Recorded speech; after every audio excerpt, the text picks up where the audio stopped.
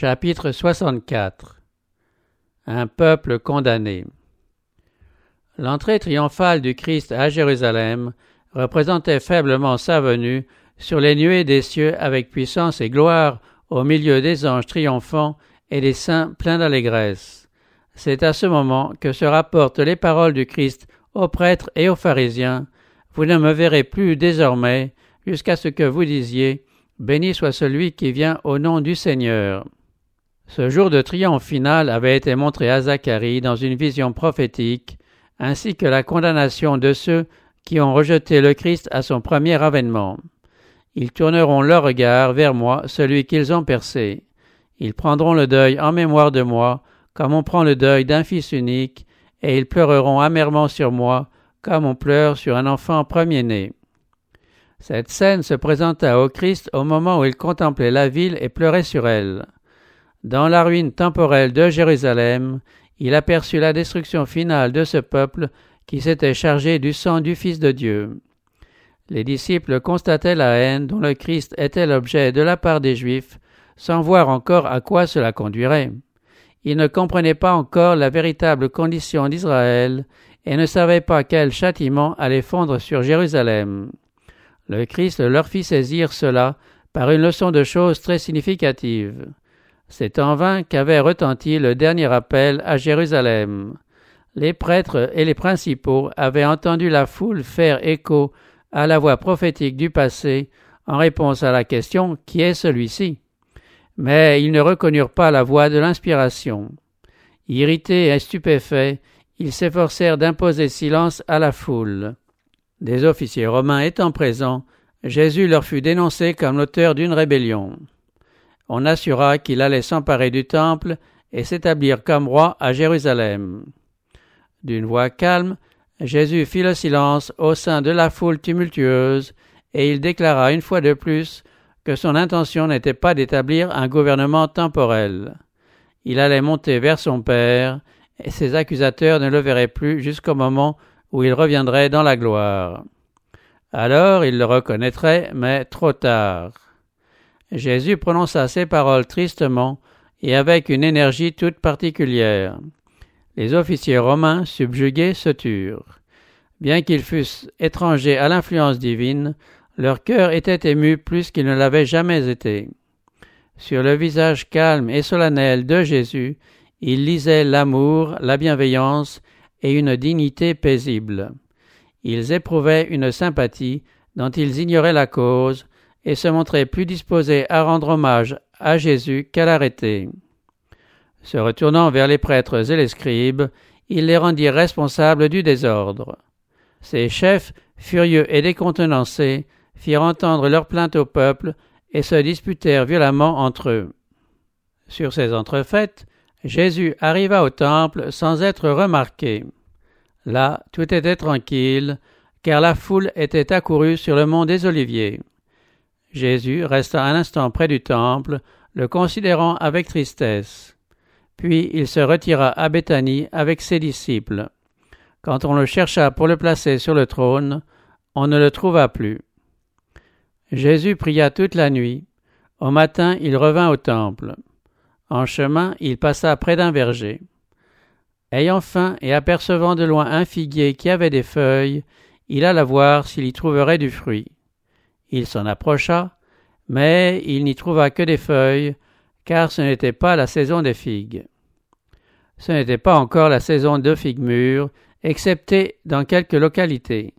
Et sur les hauts plateaux entourant Jérusalem, on pouvait dire que ce n'était pas encore la saison des figues.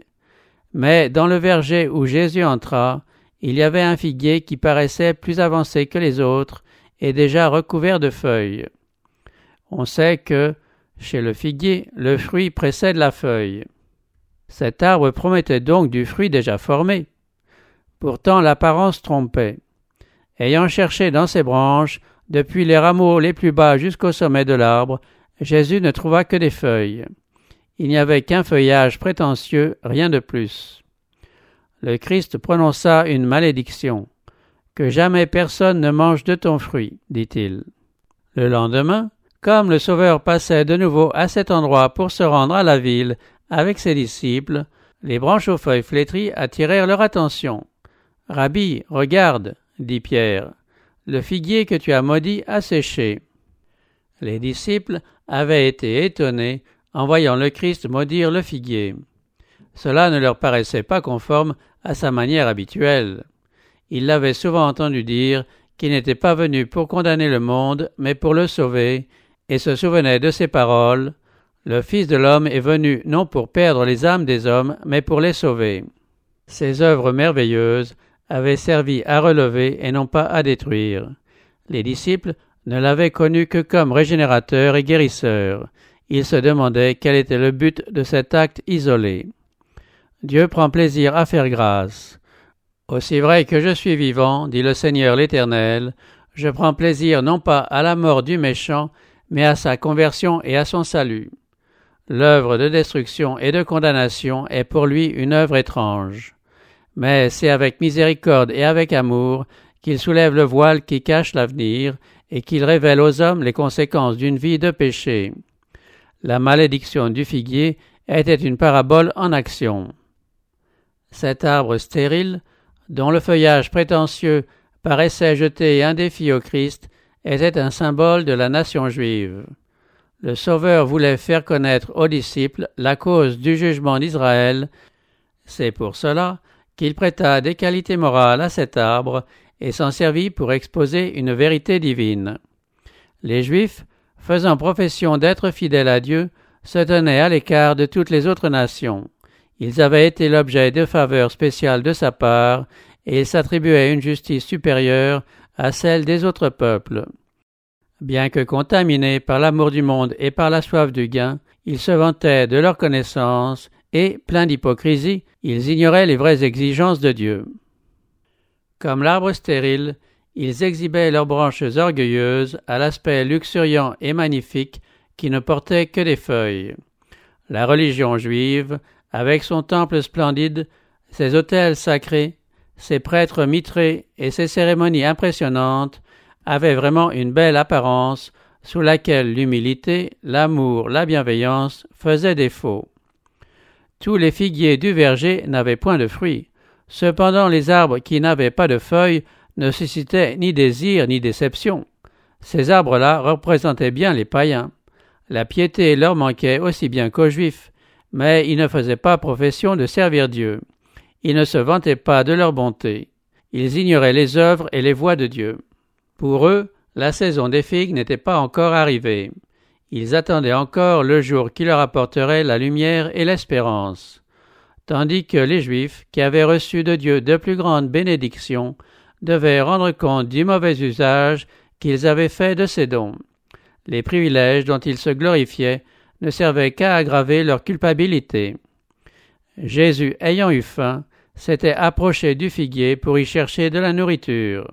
Désireux de trouver des fruits de justice, il s'était également approché d'Israël et avait prodigué ses dons aux Juifs afin qu'ils portassent du fruit pour le bonheur du monde. En retour des avantages qu'il leur avait accordés, il sollicitait leur amour et leur collaboration à l'œuvre de sa grâce.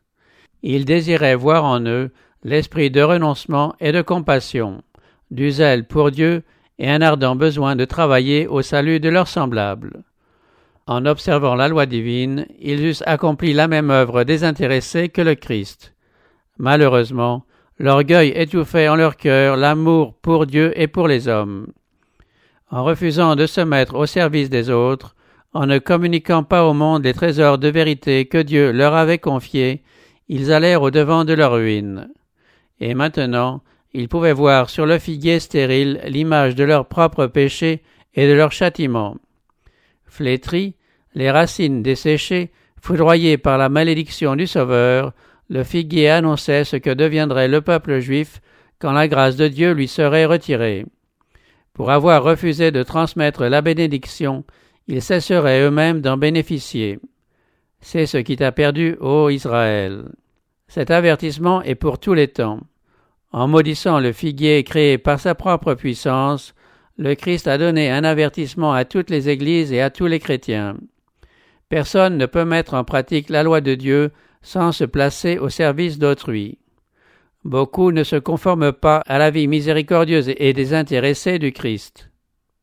Tout en se croyant d'excellents chrétiens, ils ne savent pas en quoi consiste le service de Dieu.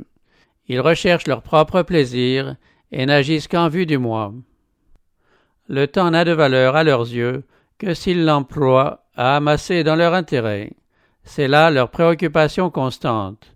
Ils ne sont pas au service d'autrui, mais d'eux-mêmes. Dieu les a créés pour un service désintéressé, pour qu'ils viennent en aide à leurs semblables par tous les moyens possibles, mais leur égoïsme est si démesuré qu'il absorbe toute leur activité. Ils ne se tiennent pas en contact avec l'humanité. Ceux qui vivent ainsi pour eux-mêmes ressemblent aux figuiers qui avaient beaucoup de prétentions et point de fruits. Ils respectent les formes du culte et n'ont ni repentance ni foi. Ils prétendent honorer la loi de Dieu, l'obéissance leur fait défaut. Ils disent mais ne font pas. Par la sentence prononcée contre le figuier, le Christ a montré combien de vaines prétentions sont odieuses à ses yeux. Le pécheur avéré, d'après lui, est moins coupable que celui qui, tout en faisant profession de servir Dieu, ne porte aucun fruit à sa gloire. La parabole d'un autre figuier stérile, donnée avant la visite du Christ à Jérusalem, se rattache étroitement à la leçon enseignée par la malédiction prononcée sur le figuier qui n'avait pas de fruits parmi ses feuilles. Le vigneron plaida en faveur de l'arbre stérile. « Maître, laisse-le encore cette année. D'ici là, je creuserai tout autour et j'y mettrai du fumier. Peut-être à l'avenir produira-t-il du fruit. Sinon, tu le couperas. » L'arbre qui ne donnait pas de fruits allait être l'objet de soins plus attentifs. Aucun avantage ne lui serait refusé. Si, malgré tout, il restait sans fruits, rien ne le sauverait de la destruction. La parabole n'annonçait pas quel serait le résultat de l'effort du vigneron. Tout dépendait de ceux à qui le Christ adressait la parole. Ils étaient représentés par le figuier stérile. À eux de décider de leur destinée. Le ciel leur accorda tous les avantages dont ils pouvaient disposer, mais cette abondance de bénédictions ne leur profita pas.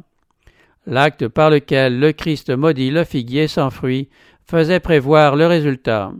Ils s'étaient rendus responsables de leur propre destruction.